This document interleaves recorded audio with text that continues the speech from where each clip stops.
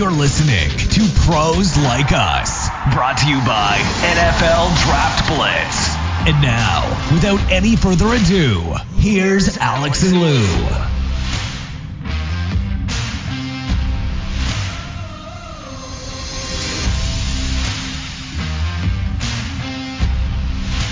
That's right, gang. We are back and better than last week, we hope. Championship week is come and gone. We had some very interesting games, to say the least.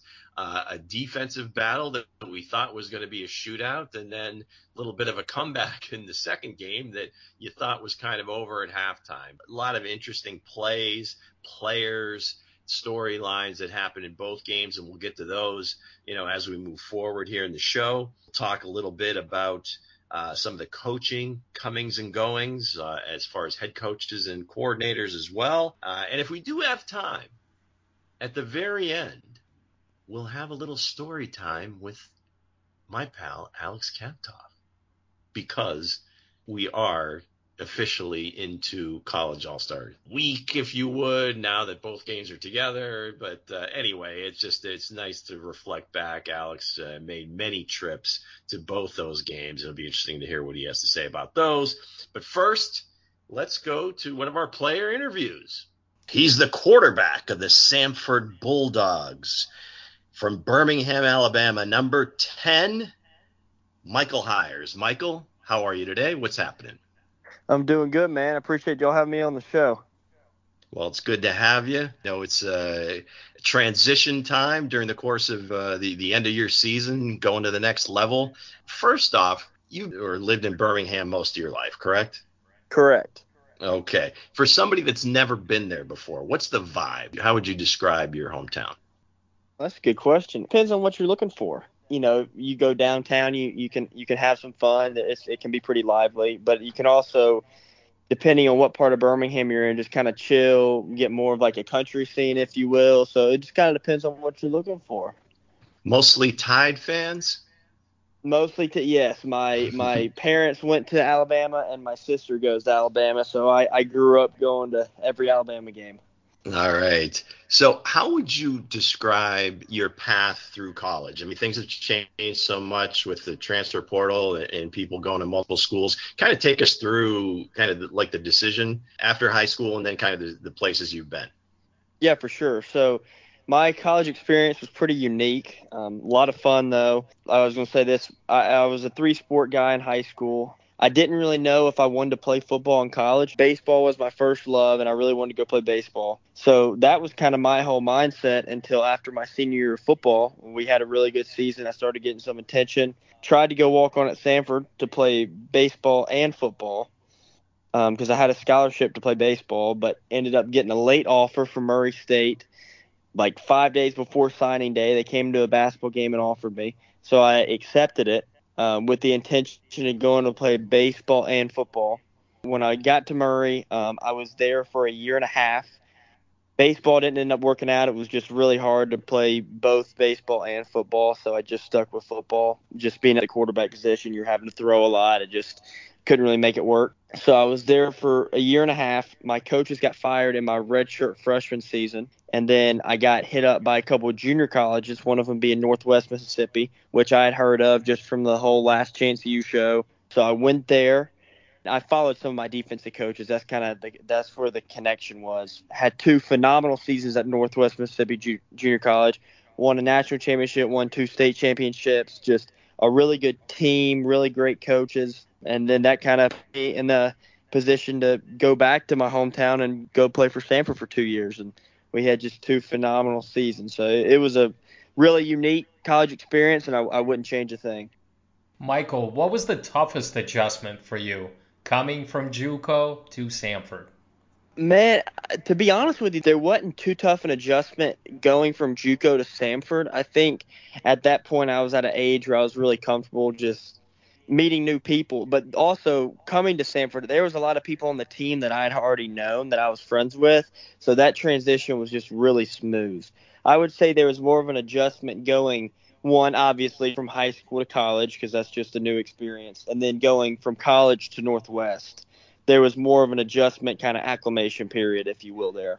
What would you say was your biggest accomplishment at Samford the last 2 seasons that you played there, as you look back on your career now?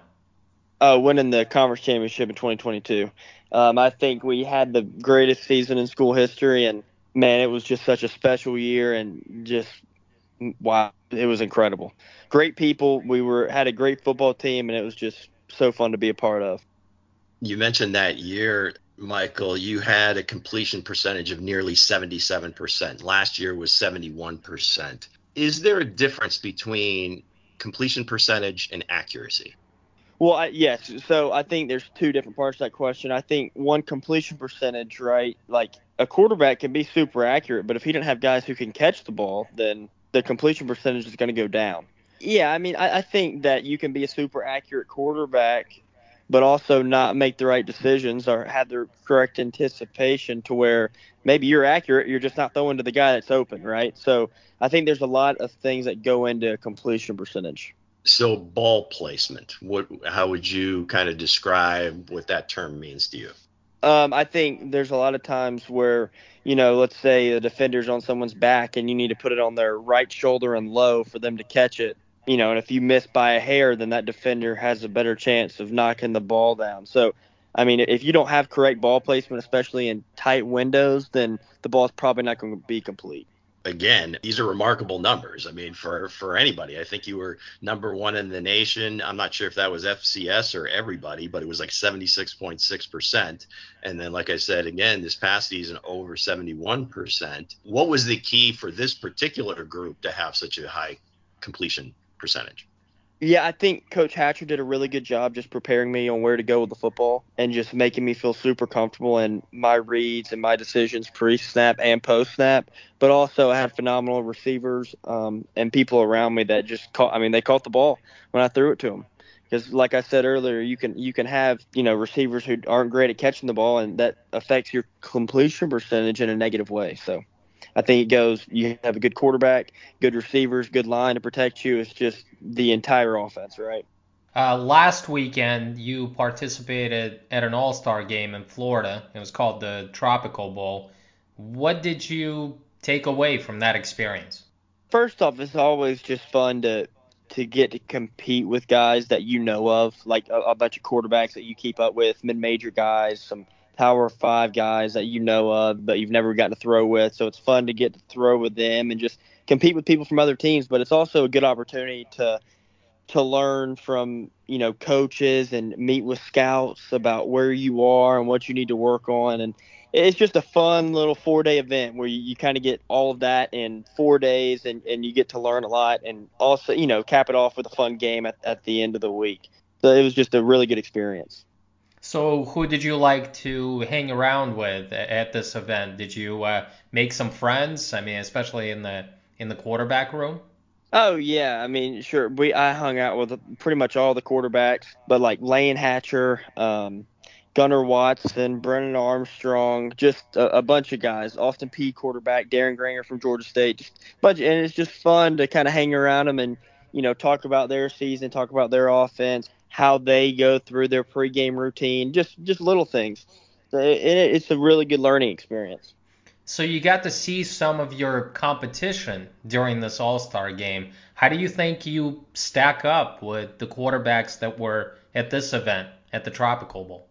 I mean, I think I stack up great. I mean, as a quarterback, you have to have complete confidence in yourself. And if you don't think you're the best player, then you're kind of doing yourself a disservice and the rest of your team. So I think you always have that chip on your shoulder of saying, well, I can throw it with anyone. So, I mean, yeah, I think I stacked up great. And I think it was also, like I said, I got to learn from them and see what they do well that I may not do well and vice versa. So it was just a really good weekend. Michael, what do you think is your best trait as a quarterback, what you bring to the football field? I think my best trait, like we talked about earlier, my accuracy. I've been very accurate and just really good with ball placement. Kind of one of those natural things I've been gifted with. High school, junior college, all the way up, I was always a close to 70% guy. And then the last 2 years at Samford, we got over 70%. But I'd say that my leadership ability, I naturally am good at reading defenses, picking up on things quick, and I can make every throw on the field. And I don't think my accuracy is affected when I have people in my face. I think that's another a good trait of mine. Obviously, I mean, you're more accurate when someone's not hitting you, but I feel very comfortable throwing the ball with pressure in my face. Between now and your pro day, what do you think you still need to work on?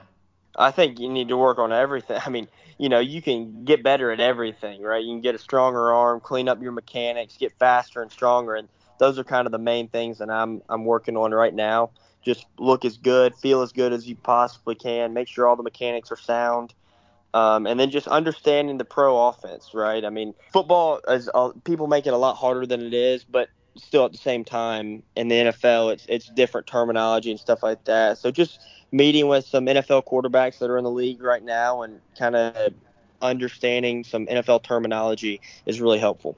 When you watch NFL players now, this time of year, comps is a huge term that you'll hear because everybody wants to hear what's his comp before you really get into anything else. Is there somebody out there, put your scouting hat on, that compares to Michael Hyers? Yeah, so I mean, I think people obviously always want to say like one of the best, like a Mahomes or Burrow or Josh Allen, and I don't know if y'all seen the video of comparing me to like an FCS Josh Allen, but I would compare myself more to like a Gardner Minshew, which he went to Northwest Mississippi Community College, so there's some background there, but I think some things he does is very similar to my playing style. He's not the fastest guy in the world, but he still seems to always be picking up plays on like 3rd and 7. He's good at moving in the pocket, accurate on all levels of the field, and it just seems like a good leader. So that's kind of someone who I like to watch film on and who I'd compare my playing style to. Do you wear jorts? I do not wear jorts.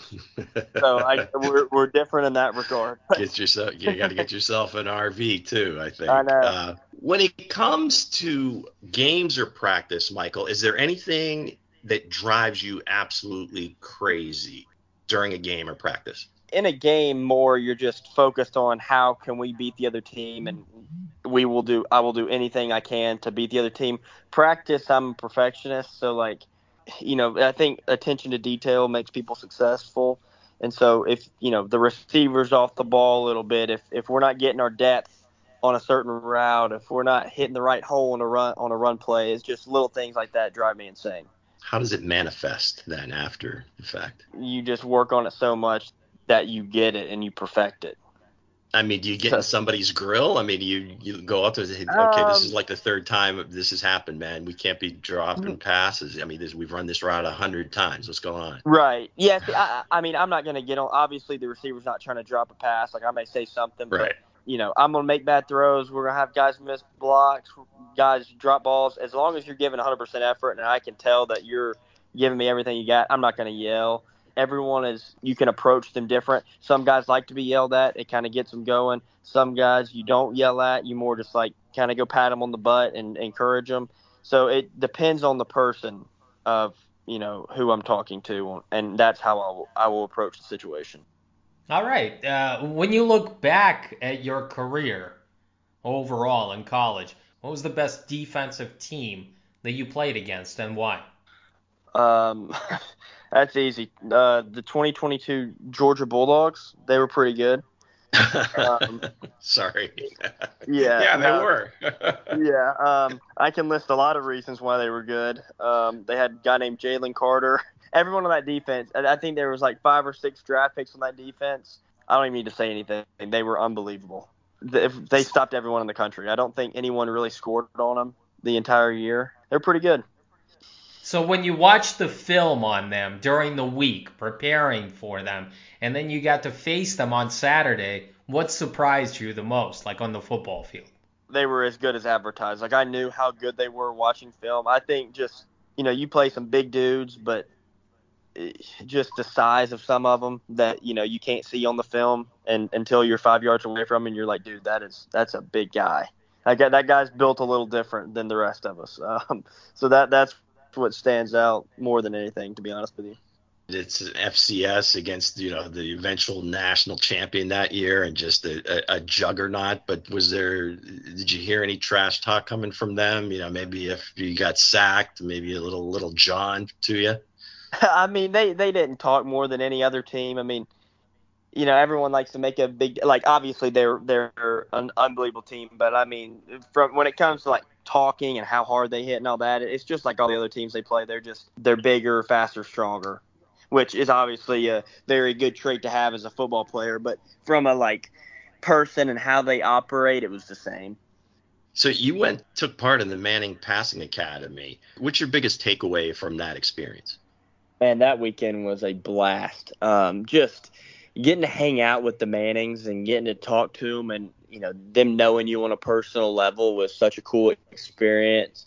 I think one of the coolest parts of the weekend, one, was just getting to kind of like what I said about the Tropical Bowl, but you're getting to hang out with all of these quarterbacks, just getting to go out, go eat, hang out, because you're pretty much with them for 4 days straight. It was just such a cool experience to get to know them on a personal level and keep up with them throughout the season and text each other back and forth. But I'd say the coolest thing was they had a segment where it was Blaine Gabbert, Peyton Manning, and Eli Manning, and then there's 2 general managers, and they were just answering all the questions we had.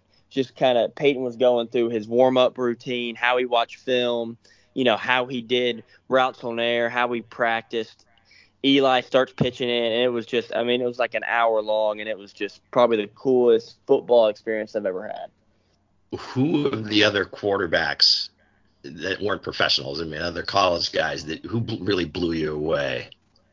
The thing is like everyone is so good at that point that like everyone looks really good, right? So it's kind of like, okay, that guy's a good player. So is that guy. So is that guy. They're probably not here if they're not a really good player. But I would say Joe Milton he threw like a 90-yard bomb. I've never seen a ball come out of a person's hand like it did his. That blew me away. I've never seen anything like that. Everybody's seen, the Manning cast, how the guys are constantly at each other. Who's the goofiest Manning, and what was the goofiest thing they did? Oh, absolutely Cooper. I can't even tell you the goofiest thing he did because he was just goofy the whole week. But you could tell he would just try to get under everyone's skin. Like, as a couple of days go by, you can tell that he's kind of getting under Arch's skin a little bit, and he's trying to get Cooper to settle down, but he just wasn't having it. He was just going to do whatever he wanted to do, and it was a blast to be around. Michael, what is the one thing that you absolutely love about playing quarterback? One, I could name about 10.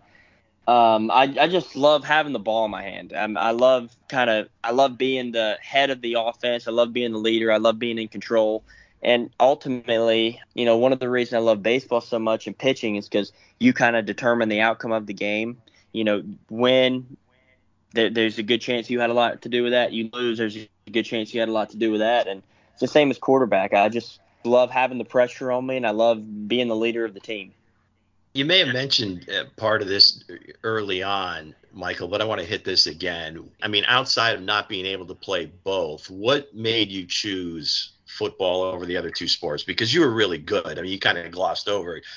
You were high school, all county, all city in both sports, basketball, baseball, all 3. And was there some determining factor that really kind of led you to football? I never really, I don't want to say cared, because if I do anything, I want to win. But I had always been so focused on baseball and just loved baseball. And then when I started my senior year, I just fell in love with football. I fell in love with the position of just playing quarterback. Like I said, I just love being the leader. I love having the ball in my hands every play. I think it makes it a lot of fun. When it got to playing baseball or football, I tried to do both, but you just can't. How spring ball works out, it was just really hard to do both. So I just ended up picking football because that's what I love the most of the time and still do. All right. We talked about comps before. Who would be your comp as a basketball player? Shoot. Really any white guy that can shoot. that was my thing. I could score the ball really well. JJ Redick, maybe. Hey, that's not a bad one at all. Love Larry Bird growing up. He was a slow white guy that just somehow found a way to win. Obviously I didn't grow up watching him, but just seeing highlights of him. You wear number 10. What is Chipper Jones meant to you? What does he represent in your life? So my family is from the Atlanta area. or my dad's side is. So I grew up just a huge Braves fan. I mean, I cared about the Falcons, didn't really care about the Hawks, but I watched the Braves. I mean, at that age, Chipper was the best player, and I loved him. So that's when I chose to wear 10, and I've been wearing 10 probably since I was 5 years old. I think I went to Cooperstown when I was like 12, and the Braves were playing the Phillies, and we stayed in the team hotel, and I got Chipper's autograph like 2 or 3 times. I was just going to get it as many times as he'd sign the ball. So. Wow, that was like every kid's dream, and especially a Chipper Jones fan. That must have been a great weekend. Oh, it was awesome. Give me an opportunity here, Michael, to shout out any social media, any group you're associated with, any charities you work with. Go ahead. I do some work with our church, Redeemer Community Church in Birmingham, but other than that, I haven't really done anything. Did you want give out my Instagram handle is Michael? Whatever you like. The floor is yours. No pressure either way. I mean, it's if you don't want to, that's fine too. I understand. Yeah, I mean, my Instagram is michael.hires and my Twitter is michaelhires107. But appreciate the opportunity though. Absolutely, we loved having you on. We always love talking to all the positions, on the field, but quarterbacks, it just seems to be a little bit different and in a very good way. So that's Michael Hires, quarterback of the Samford Bulldogs. Good luck to you, Michael, in your preparation, upcoming draft. Like I said, best of luck, and thanks for coming on Pros Like Us. Yeah, absolutely, man. I really appreciate y'all having me on. It's been a blast. Best of luck to the show. Thank you, sir. Alex, Niners down big at half. Just from what you were seeing on the field, I know what you probably felt like as a fan, but just from what you were seeing on the field that first half, what are your thoughts? Well, the first half was terrible as a 49ers fan. I mean, obviously you felt like the game was over. I saw the Lions bring it. I saw the offensive line for Detroit that was dominating the entire game. The rushing game was terrific. I mean, both Montgomery and Gibbs, they produced 148 yards on the ground, and they scored 3 rushing scores. So when I was looking at it, then the statistics come out, right? I mean, teams leading by 17 points or more at halftime in a conference championship game were 21-0 before this game. So as a fan, as a person that loves football, I dissect it. I watched a lot of games. I didn't feel good at all, and I felt like the 49ers will definitely be looking forward to next year. I mean, that's what I was seeing. And yeah, there were a couple of thoughts at halftime when I started thinking, all right, we came back against the Packers. I guess maybe we can do it again. But it was just a brief thought that crossed my mind. But I didn't actually think that it was going to happen.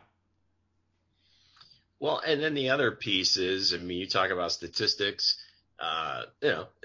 It's been chronicled over, the last several years what Kyle Shanahan's record is, trailing going into the fourth quarter, trailing going into halftime. And until last week, where maybe that trend is starting to turn with Purdy bringing them back against the Packers. Now, obviously, this one was much different, much bigger deficit. And like you said, Detroit looked like they were executing their plan to a T. Hardly anything went wrong for them other than having to kick a field goal instead of scoring a 4th touchdown. So you got to be thinking like, hey, dude, this game's over. Plus, as in terms of the betting public, you're getting 7 points on top of the 17-point lead. So, it was pretty. And the rookies that we've seen, doing everything, Laporta and Gibbs were having big first halves, and it just seemed like maybe this is just Detroit's time. But of course, then the second half comes and it's like, okay, maybe the playoff experience is a real thing. Things start going a little bit the other way.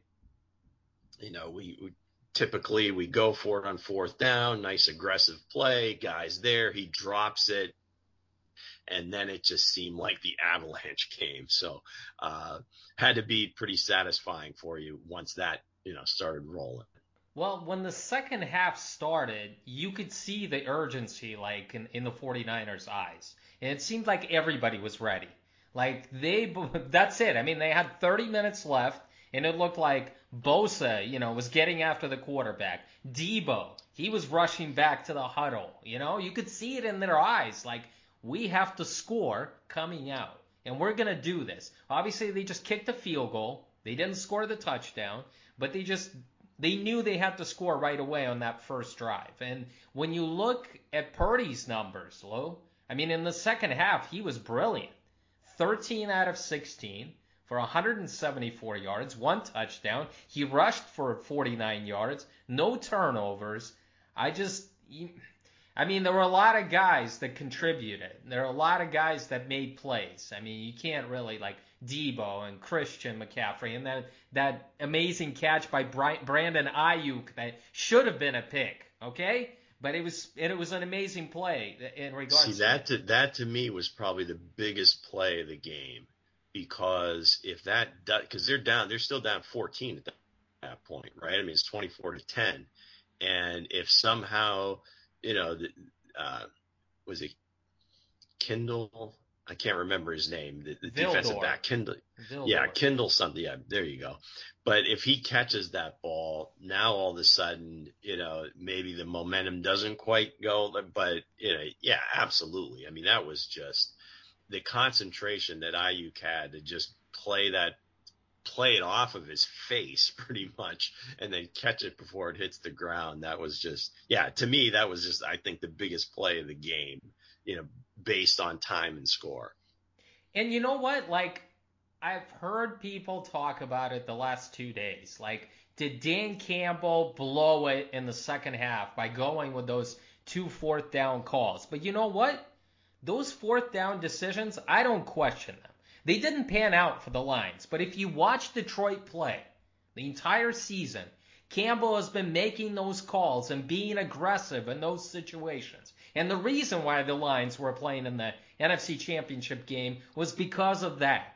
Because their coaches believed in the players and the players executed it. So when you believe in those guys that they can pick up a 4th and 3, a 4th and 1, I feel like you got to go for it. I realize let me play devil's advocate for a second before you get too far down the line, outside of this, because this is, of course, everything gets scrutinized. It's the championship game. This is the way we play. Okay.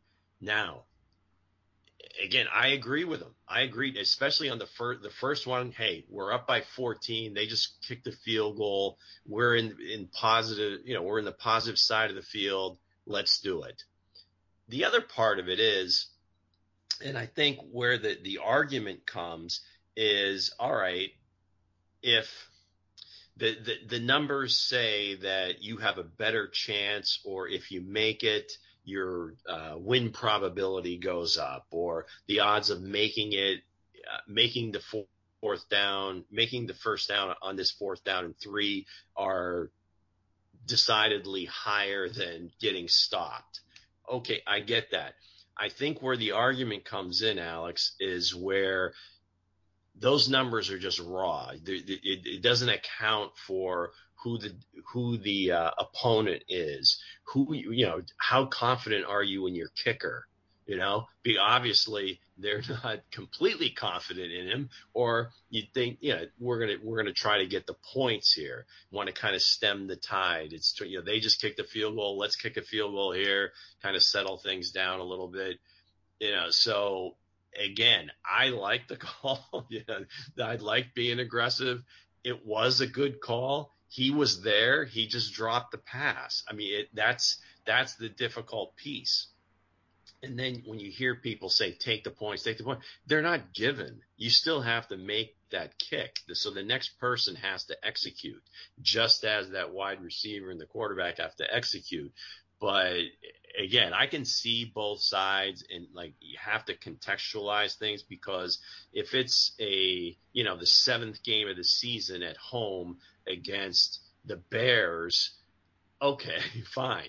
This is to kind of cement your place in the Super Bowl.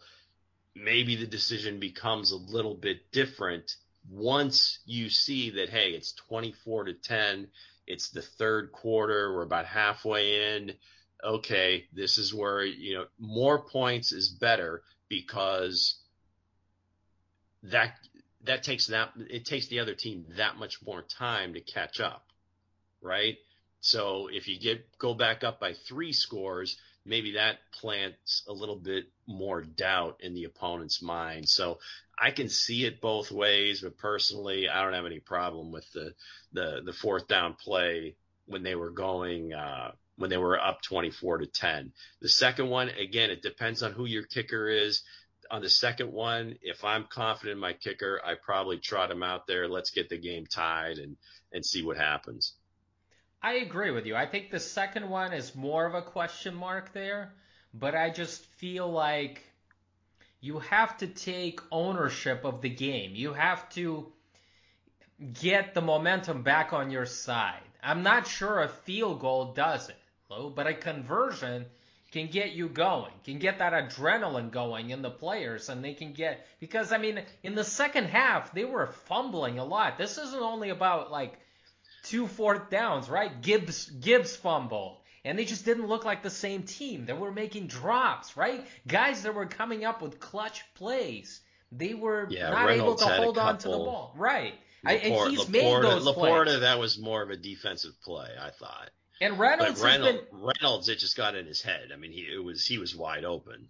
And Reynolds was making those plays, especially in the playoffs, and he's been there before because he was with the Rams. So this isn't just a guy that that hasn't done anything. He's made those plays. So I'm just defending him because, I mean, some people will say, why isn't Goff going to Amon-Ra? Or why isn't Goff going to Laporta? He was probably looking for him, but you still got to go through your reads. And, I mean, you were forced off if the guy's open, I mean, you got to trust that, he's a professional wide receiver. And it feels like I've been having this conversation for another team for the past 10 weeks.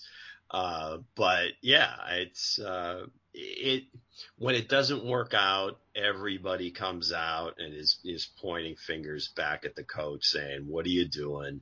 You got to know better than this. You got to take the point. But again, you look at Badgley, and again, that might be a question. They've been praising, Brad Holmes for being such a great GM and making all these great picks. If you're going to be a championship team, you got to have a kicker that's nails, right? I mean, you're going to be in some tight games. If you want to proceed, you're going to have a game where you need to rely on that guy to make those kicks.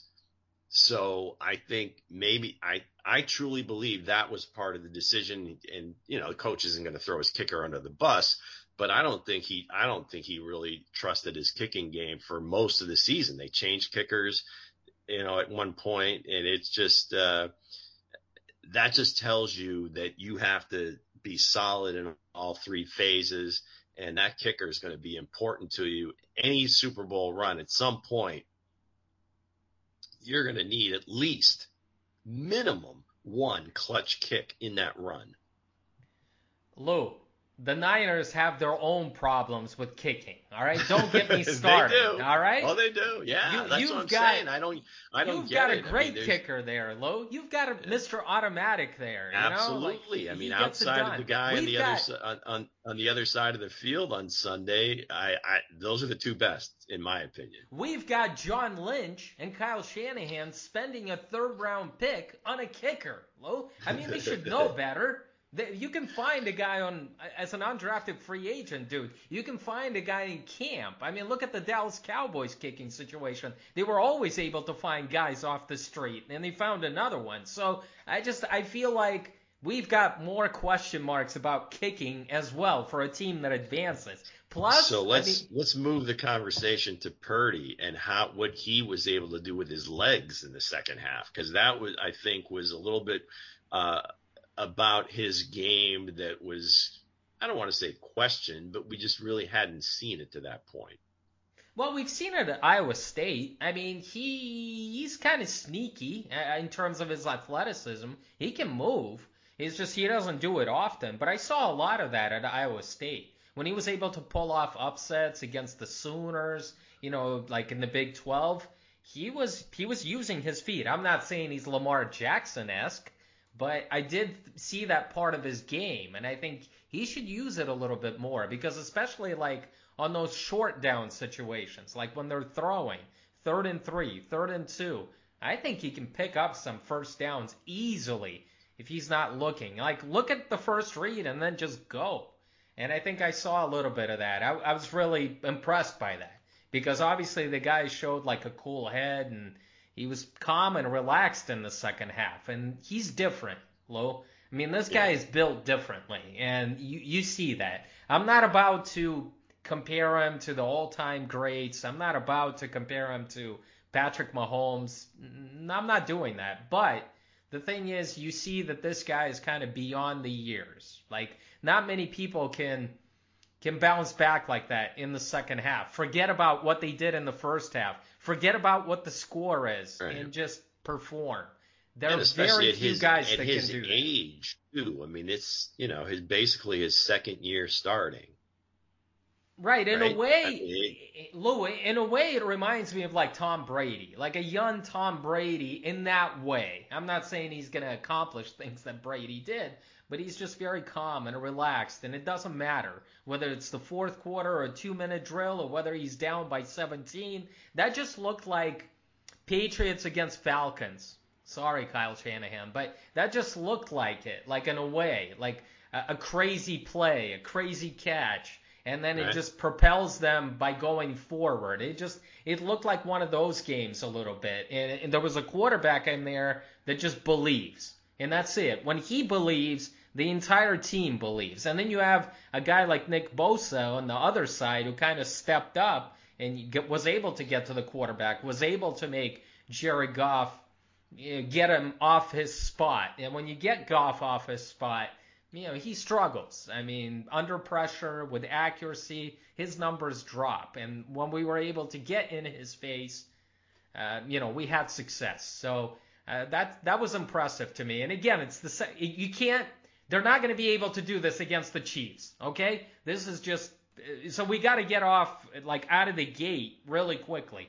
And that's what worries me as well, Lou. Like, the 49ers haven't played a complete game in the playoffs. Whether it was against the Packers or the Lions, we haven't played for the full 4 quarters. And that's what it's going to take in order to beat the Chiefs, in a couple of weeks. It's just, they haven't played well. They've played a good half, a great half, but they haven't strung together like a good 4 quarters. And that's what it's going to take in the Super Bowl.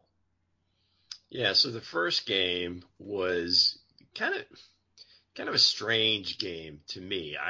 I didn't think it was going to be a real high scoring game, but I would have bet a lot to say that it wasn't, that it wouldn't be anything like a 17-10 or 20-13. I thought for sure the winning team was going to score at least 27 points.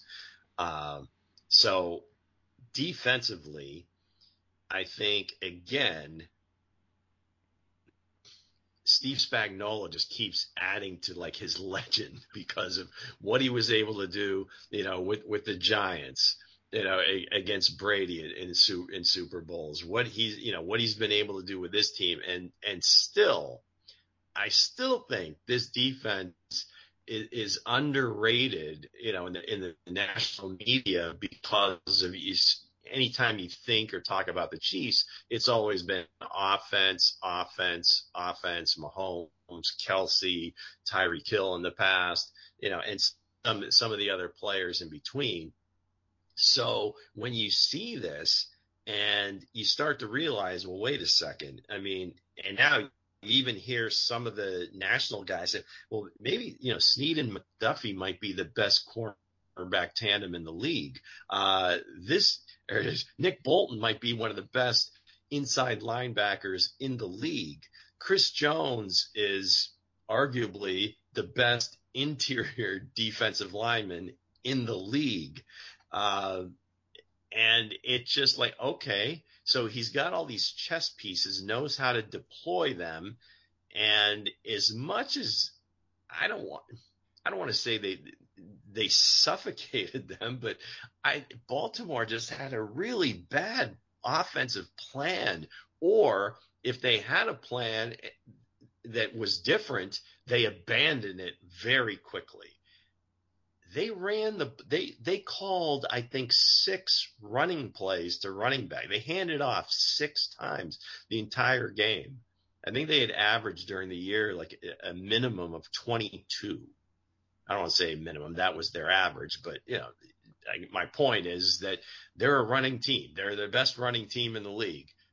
They didn't really attempt many.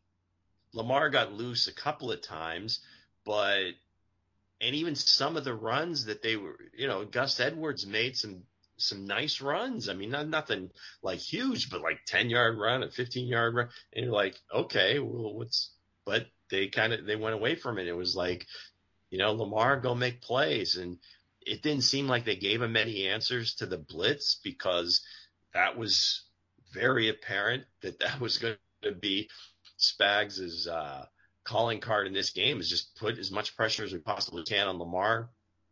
Hold the pass, the pass rushing lanes. Don't, try not to let him get out of the pocket. They batted down a bunch of balls. And, in the first quarter, Mahomes was flawless, right? I mean, I think he completed his first 11 passes, and he and Kelsey just went to another level. I mean, maybe they turned the clock back 3 or 4 years, because leading up to this game, I mean, Kelsey's like kind of ramped up once they got in the playoffs, because from like mid-season on, it was kind of wonky here and there. But, they did enough offensively. They made plays. And at the end of the game, you talked about dropping passes and being confident in the guys you're throwing to.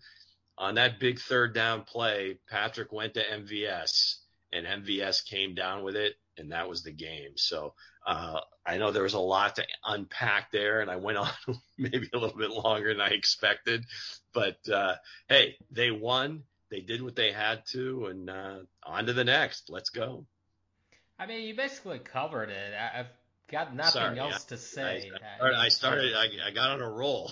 I know you did. I think you hit it right on the money. I mean, basically the fact that the Ravens, you said it, abandoned the run. Because in the beginning, they had 8 people in the box. So the Chiefs were daring Lamar to throw the football. But I felt like the game was always within reach, Lou. It was within 10 points. And the Ravens scored it wasn't like 17 or 24 points where you have to throw on every down. And it seems like Todd Monken just got away from it very early. I am sure the game plan was to be more balanced. I mean, I'm almost certain of it, because that's what we saw from the Ravens. That's the way they play. Yeah, exactly. All year. Exactly. All year. Exactly. I agree with that. Lamar, it just seemed like a weird time to kind of say, okay, let's try this now. I just baffled. Really. And plus the Chiefs did a good job taking away kind of the middle of the field, those intermediate throws. If you look at it, I mean, Lamar hit a couple of big plays downfield. He improvised on that play to Zay Flowers for the touchdown. But I felt like, okay, if you get away from the run, from the traditional run, why don't you design some place for Lamar to get outside of the pocket and just run with it? It's like Michael Vick all over again. Do you think Nick Bolton is going to catch him? No, it's not happening. So I'm sure those are definitely in the playbook. they weren't part of the plan. Of course. I thought that he picked up yards by he was improvising a lot of the time. Yeah, there was nothing on time. Everything was just kind of him. The plays that he did hit, like you said, it absolutely was him making a play. Because even on the touchdown to Zay Flowers, Leo Chenal it was a classic Lamar play. Leo had him. I mean, that was a sack, but he slipped away, backed up. You can tell it was a zone blitz, because there's no reason for Nick Bolton to be running 40 yards downfield with Zay Flowers, other than he dropped into coverage, and maybe they had sent one of the DBs on blitz, and that was the play. The other one to Flowers on the left sideline, I think they had switched. The DBs had switched where Snead went, kind of dropped back into like a safety position, and the other DB came up to cover one of the other receivers, and Snead just lost him. I mean, he just lost because he was like standing there by himself waiting for the ball. So they really made two big plays. Those were their two big plays. And other than that, everything was really, really difficult. Again, you hit it right on the head. The Chiefs' defense was forcing Jackson to hold the ball more than he wanted. I mean, that was pretty straightforward there. Plus, what the hell was Zay Flowers doing taunting Snead at the end of that play? I mean, my God, you can taunt. Okay, Lou, I mean, you can taunt when you're up by like 10 points or 17 points. You're having a good game. You're going against the top corner and you're like, yeah, man, I'm owning you. Okay, I don't have a problem. You're losing. Get back in the huddle. Run the next play. What the hell are you doing? And then it's like almost karma, Lou. It's like bad karma. Couple of plays after that, he fumbles the ball at the 1 yard line. And who forces it out? Snead. So it's like, shut your mouth, rookie. I mean, do and just play the game. And that's what professionals do. I thought that was a huge problem. Plus, again, the game, Lou, was within reach.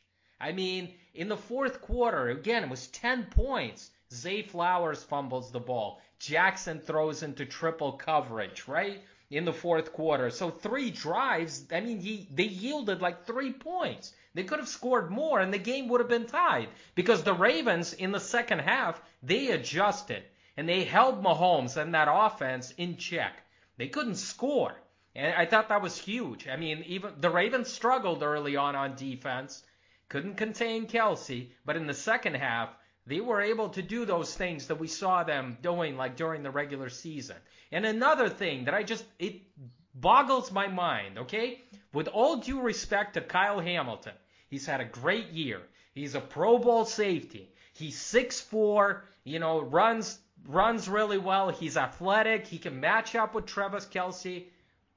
But he can't match up with Travis Kelce. And that's the point that I'm trying to make. It's just what bothers me is that that Mahomes is always looking for Kelce. It's like Tua always looking for Tyreek Hill. Why don't you bump him at the line of scrimmage? Don't give him a free release. Double him at times. You know that on those third downs, it's going his way. And even though you trust your guy in Kyle Hamilton, Travis Kelce just owned him. I hope the 49ers aren't going to do that shit. I mean, honestly, if they do that, that's it. I'm retiring.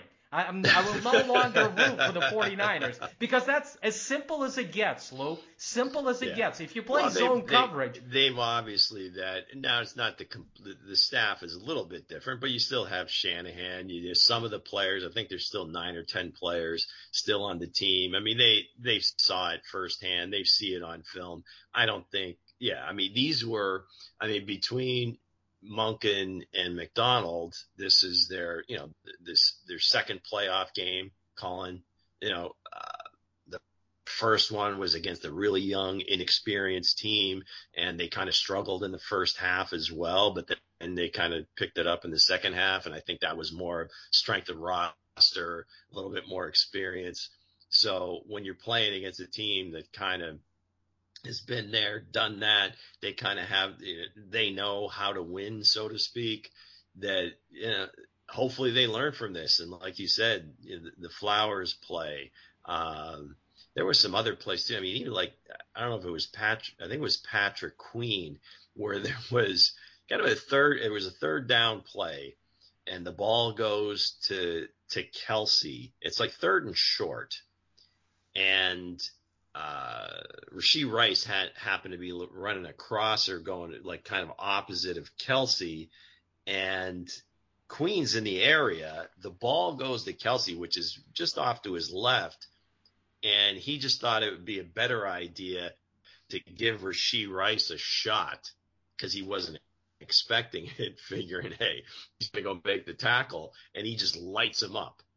And Kelce runs for the first down. I mean, so there was a lot of that going on where it just seemed like the chippiness, right? I mean, there's a lot of chirping, even like before the game.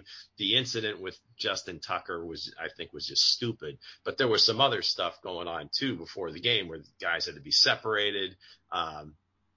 somebody else that was it Queen or Roquan? I think it was either Queen or Roquan where kind of Kelce baited him into an unsportsmanlike.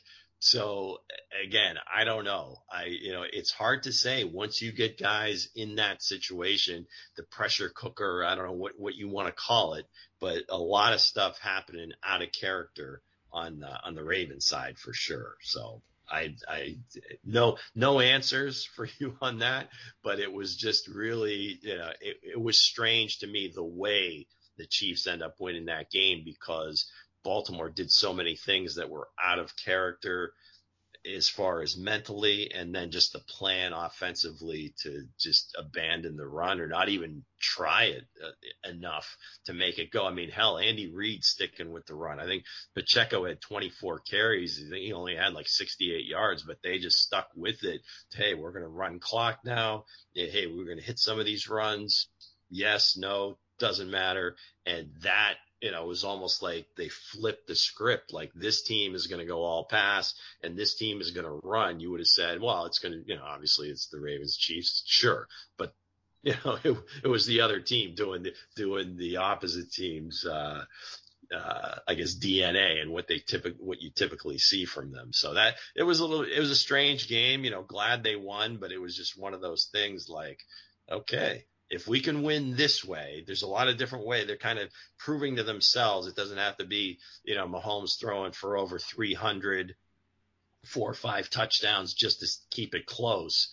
That, hey, we can get in there, get down in the dirt and be as gritty as anybody else. That's encouraging because, you're going to get into games like that where you're not scoring a ton of points, and it's encouraging to see, hey, we can still win that way. So this Super Bowl is just going to be crazy. I can't wait. You got to take a page out of Bill Belichick's playbook. You got to take away the top target. You got to double him. You got to bracket him. You got to get your hands on him. You can't let Justin Jefferson, Travis Kelce, Devontae Adams, Tyreek Hill beat you. Let the other guys beat you. Let Marquise Valdez-Scantling come up with another catch like that. Let Rashee Rice go off for over 100 yards. They're not going to do it, okay? They're not going to do it because the numbers say they're not going to do it. So I hope the 49ers shut down Kelce. I know it's a tough job, and they give him favorable matchups, and we've got linebackers like Fred Turner, Fred Warner, and Dre Greenlaw. But my God, Lou, I mean, we can't rely on those athletic linebackers to cover Travis Kelce. Bump him at the line of scrimmage with those defensive ends. Don't give him a free release. That half extra second that he doesn't get off the line of scrimmage, it's going to play wonders in the fact us getting home with Bosa or Chase Young or somebody else. I mean, that's what it's got to be. Like, where the ball is heading.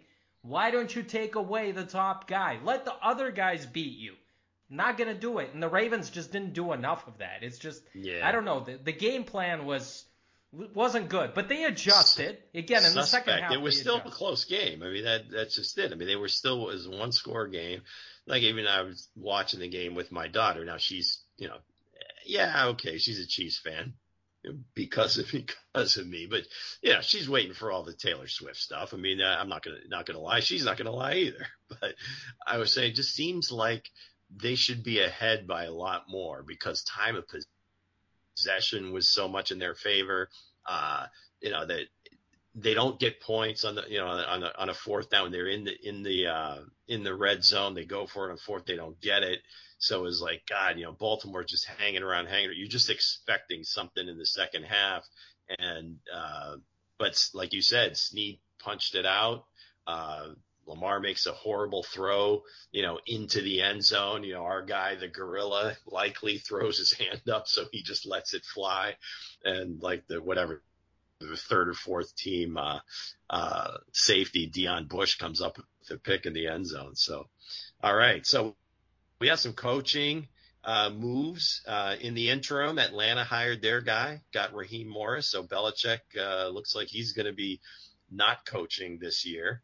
Harbaugh was kind of like the, anticlimactic. It was just sort of like, okay, we all kind of figured this was going to happen, and the Chargers, to their credit, they did what they were going to do. And I'm sure, Harbaugh had a lot of terms. They said, whatever, let's do this. And they got that together.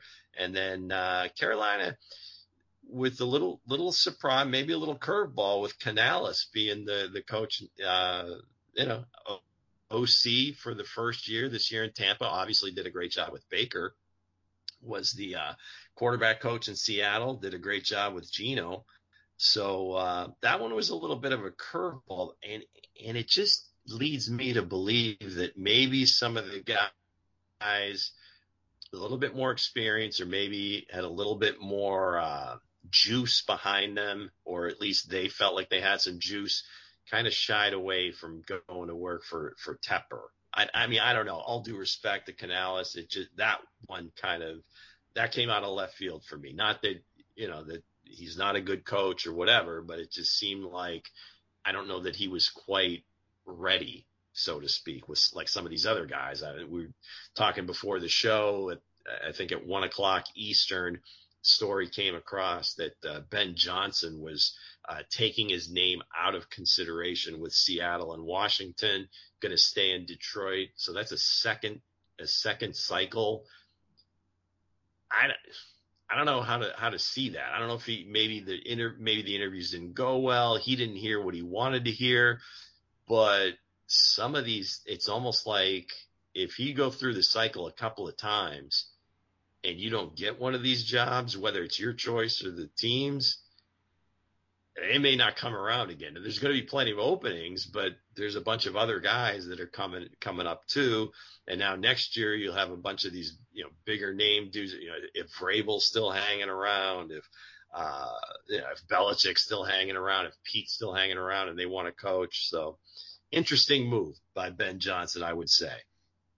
I actually agree with you there. It's like, if you don't get hired, like when you are a hot name, when you're right in there, when your offense is clicking, you seem to have this chemistry with Jared Goff, and you've once again instilled this confidence in him. You got to take advantage of it. I mean, you got to take the job that is offered to you, possibly. I mean, they only come around like so often. Then the next cycle, you might be a good offensive coordinator, but people aren't going to look at you because there are going to be some new hot shots, defensive coordinators or offensive coordinators, and people are going to remember that, hey, you took your job, you took your name out of consideration for the Carolina Panthers job 2 years ago, and now you took your name out of the job for the Washington job. So that's interesting. Canales kind of took advantage of this situation because he's like, yeah, all right, absolutely. Nobody wants to work for Carolina. I'm going to do it because, hey, I'm a young guy. Nobody knows me. I've developed. I'm a quarterback whisperer, right? I think that's the only interview he had.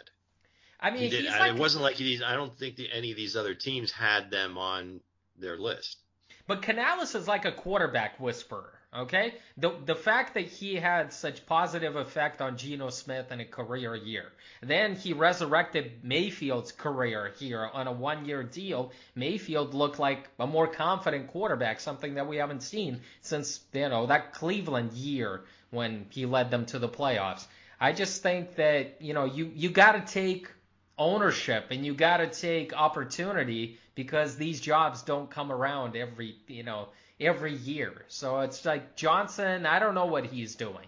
I mean, Campbell is certainly not moving on, right? I mean, he's not going to be the next head coach in waiting. So that's kind of an interesting situation. It's kind of like Dan Quinn. Dan Quinn has been playing this game the last couple of years as well. But, he gets paid quite a bit as the defensive coordinator. Maybe he gets the job this year with the Seattle Seahawks. The Atlanta job was kind of interesting, right? It looked like it was Bill Belichick, right? He gets the second interview, and I guess he wanted too much power. And now they bring back Raheem Morris, who was the interim before they hired Arthur Smith, and then his connection with Rich McKay, I guess, because they were there with the Bucs. So I guess Raheem Morris seemed like the logical choice because he can get along and work with those people that are running the Atlanta franchise. So it's interesting. I want to see who gets the Washington job and the Seattle job. I don't know. Talked to a lot of people. I think, Slowick's name has still got to be in there. I think McDonald was in there for a face-to-face. I don't know what the deal was with Ben Johnson, because I think he may have met with them yesterday. So either it didn't go well, or like I said, or they weren't willing to meet what he required. I don't know, but it's just different with Washington now because it's a whole new ownership group. They said they were going to take a little bit of a different approach, but like you said a couple of weeks ago, and I think you can kind of connect the dots, that they hired, their GM was out of San Francisco's front office. So Bobby Slowik having that connection, maybe, if McDonald doesn't blow them away, that's their guy. But because right now, the three names those are it. You mentioned Quinn, McDonald, Slowik. Now a bunch of other guys have interviewed with some of these teams, Vrabel.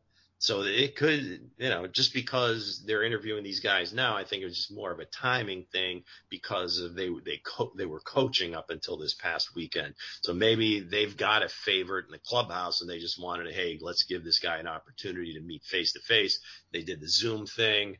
So let's see how that goes. And maybe the face to face just didn't go very well with Ben Johnson, and here we are. But it's just going to be interesting that Bill Belichick not coaching this year. That what's he gonna? I still say if he does, they may try to get him on TV, but I could see him just going to Annapolis and just hanging around that program and being like a consultant for the Navy. I truly believe that's in the back of his mind. Just because his father was there. He talks so fondly about it. If you watch the college game day this year at the end of the year when Army Navy was at Foxborough and he was on with Lee Corso, I mean, it was like a tearjerker because I guess Corso was either an assistant or maybe the head coach there for a certain time, and they'd known each other forever. It was just a different side of Belichick that you don't typically see. So that's just fascinating to me what he ends up doing for this season. Like he won't know what to do with himself. He's got to work something, right? No days off. But it's not only Belichick. It's probably going to be Vrabel and Pete Carroll who are not going to be out there. It looks like they're not going to have a job. So that means they'll come back in 2025. You think we could hire them? Have like Saban and Belichick and Pete come on and with us every week? Absolutely. They're free game now. Even once a month. Just this once a month, we'll just sit and just ask them questions, have them tell stories. And I think that would be great theater for people to, not necessarily theater, maybe just radio, because God knows we're not going to put our faces on the screen. Okay. If McAfee can have Aaron Rodgers on, we can definitely get Belichick or Pete or Vrabel or Saban on the show. We got that kind of cash in the coffers. You think we can pony up that ESPN cash, or McAfee on his own? I'm sure that's all. Whatever. All right, so let's go. Let's a short story time with Uncle Alex. Like I said, Alex, we've got Senior Bowl and the East-West Shrine game going on this week. Practices are going on as we speak.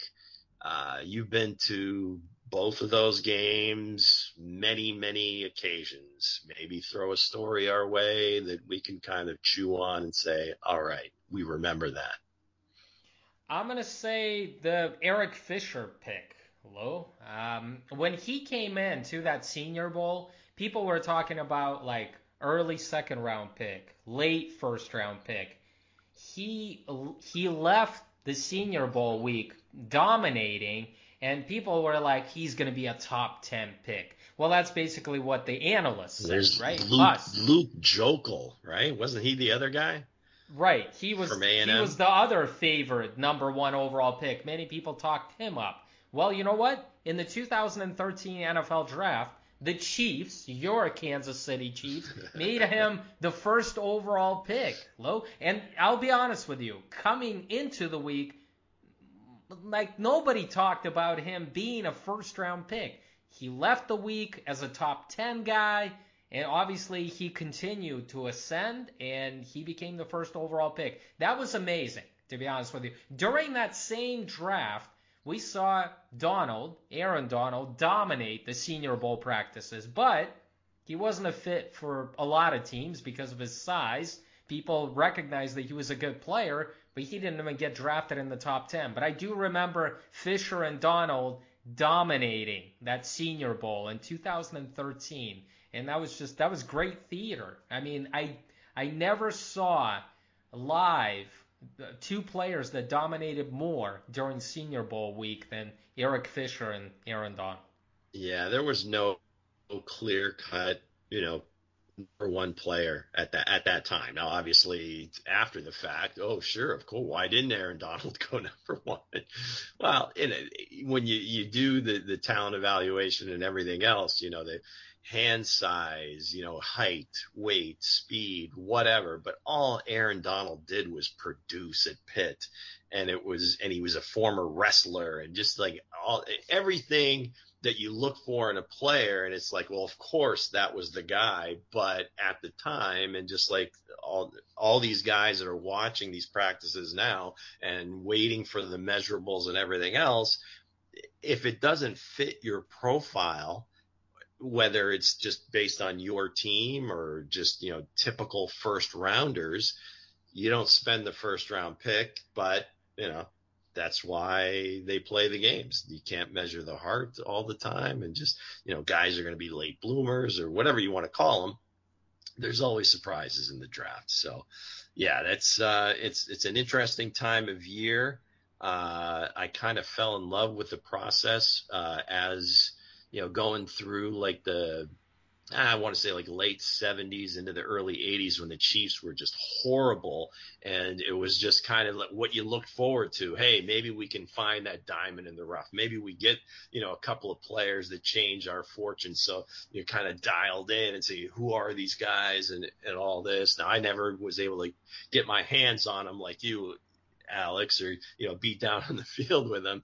But it was always a lot of fun. But, now as if you follow a team that's in the playoffs all the time and kind of making runs and playing into late January, February in the most recent times, you kind of lose track of that a little, or at least I have. So today I made it a point. I'm watching the practices on NFL Network because regardless of this game coming up in a couple of weeks, Chiefs are going to need some reinforcements coming up. So I'll be watching intently, and maybe we'll throw out a few names to watch. Yeah, I think the quarterbacks. The Senior Bowl was great in bringing in Bo Nix and Michael Penix Jr., and I think those two quarterbacks can help themselves, Lou, because, the top three quarterbacks, it seems like it's going to be what? We've got Caleb Williams, Drake May, Jaden Daniels, right? Then it seems like the fourth guy is J.J. McCarthy. These two guys, Nix kind of resurrected his career with Oregon the last 2 years.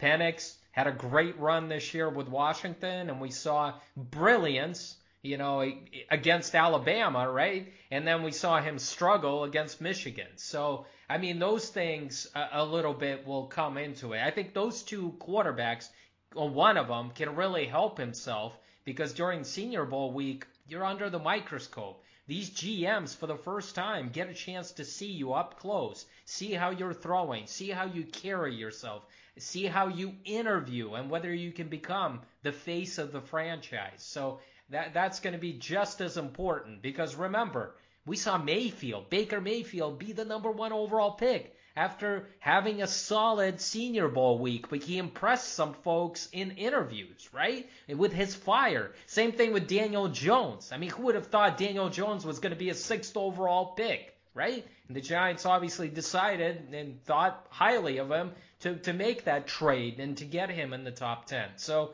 quarterbacks at these events can really help themselves, and I think these two guys have a chance to elevate. All right, and speaking of quarterbacks, thanks to our guest, Michael Hyers, quarterback at Sanford University, the Bulldogs, Birmingham, Alabama. So they're just down the road, I guess, a bit from Mobile. So for my pal Alex, we'll be back next week to start previewing the Super Bowl, and it should be interesting, as obviously for normal listeners of this show, Alex is a pretty staunch San Francisco 49ers fan, and it's pretty obvious who I cheer for on a regular basis. So should make for an interesting show. Alex, great as always. Until next time. Peace.